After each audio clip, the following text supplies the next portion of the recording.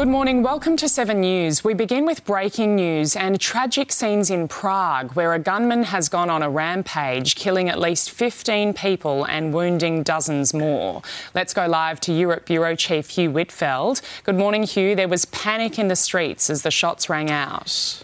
Jodie, this has happened just in the last couple of hours at a university right in the heart of Prague, the Czech capital. Authorities have confirmed that more than 15 people have been killed and 24 injured after a sole gunman opened fire on students on the 4th floor of the Charles University and fired on public streets from the university building. Staff and students were told to barricade themselves inside their classrooms, turn off the lights, trying not to draw attention from the gunman. And people were seen to be at one stage hiding on a ledge high up above the square.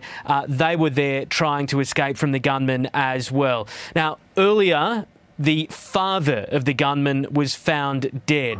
The suspected shooter is believed to be a 24-year-old student at the university. He was later found dead as well, although it is unclear whether he was shot by police and killed or whether he died from self-inflicted injuries. There is, as you can imagine right now, a massive police presence right in the heart of Prague as officers are still going room to room to try and make sure that there is no further threat at this Faculty of Arts building. It is a busy and popular area just off to the side of the Old Town in Prague. Very busy right now in the run-up to Christmas with Christmas markets nearby and tourists coming from right around the world to experience what is a beautiful city at any time of year, but at this time of year with Christmas lights and the like up, it is a very special place to be. Right now, though, tourists and students being led away from that central part of Prague. They are being told to stay away as well. In terms of a motive, it remains unclear. However, Czech government ministers say that it is not being treated as a case of international terrorism. When you think about the links to the father and the fact that the shooter was a student at the university, it is being treated as a domestic situation. It is, though, certainly the worst mass shooting in modern Czech history. There have been a handful of gun-related crimes over the last 10 years or so, but nothing on this scale. And it is, in fact, one of the deadliest incidents, mass casualty events in Europe for many years. Jodie. Just terrible, Hugh. Thank you.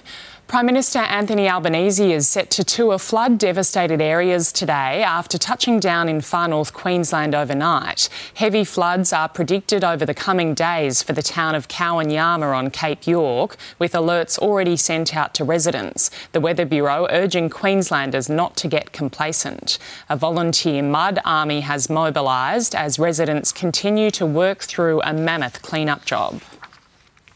Firefighters remain at the scene of a massive factory fire in Sydney's west as it continues to smoulder this morning. The blaze at a timber business initially threatened neighbouring properties and closed down roads in Milperra. The flames have since been put out, with crews keeping an eye on hotspots. It's not yet known what caused the blaze. 2 homes have been destroyed as WA totals the damage of 3 emergency-level bushfires, with residents warned of more to come. The communities of Toodyay, Manjimup and Parkerville were all impacted by out-of-control blazes, which are now at a watch and act level.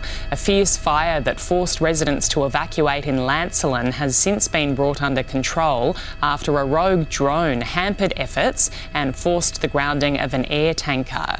Premier Roger Cook calling it an idiotic thing to do and says police are investigating the incident. More than 150 properties remain without power. A man has been taken to hospital overnight following a stabbing in Sydney's southwest. It happened at Panania, police arriving to find a 35-year-old man with stab wounds to his face and back. He was treated by paramedics before being taken to hospital in a stable condition. A 36-year-old man was arrested at the scene and is being questioned by police. Politicians are being accused of recklessly spending taxpayer money on chauffeur-driven cars. Figures out today show some MPs have racked up big bills in just 3 months. Deputy PM Richard Marles spent over $21,000 on Comcar trips, Assistant Treasurer Stephen Jones $20,000, and Nationals leader David Littleproud racked up a $15,000 quarterly bill. Meanwhile, Greens leader Adam Bandt splashed $15,000 to travel from Canberra to Brisbane on the same day. And independent Bob Katter spent $5,400 on taxis, including one trip that cost $1,300. Bruce Lehrmann's legal team will today make its closing arguments in the former political staffer's defamation trial against Network 10. It comes after the judge presiding over the case said parts of evidence from both Mr Lehrmann and Brittany Higgins couldn't be accepted. Mr Lehrmann is suing the network and Lisa Wilkinson over her interview with Ms Higgins, where she alleged that she was assaulted by him in Parliament House. Lawyers for 10 told the court close to 1 million people watched the program, but they've argued there's no evidence a single person was able to identify Mr Lehrmann from viewing it. Lehrmann has always denied the allegations. Checking Friday's weather now. Showers in Brisbane, heading for a top of 26 degrees. Partly cloudy, 24 the top in Sydney. Partly cloudy, heading for 25 in Canberra. 24 and partly cloudy in Melbourne. Cloudy and 19 in Hobart. Mostly sunny today in Adelaide, 27 degrees. Partly cloudy, heading for 32 in Perth. And a shower or two and a possible storm, 35 in Darwin.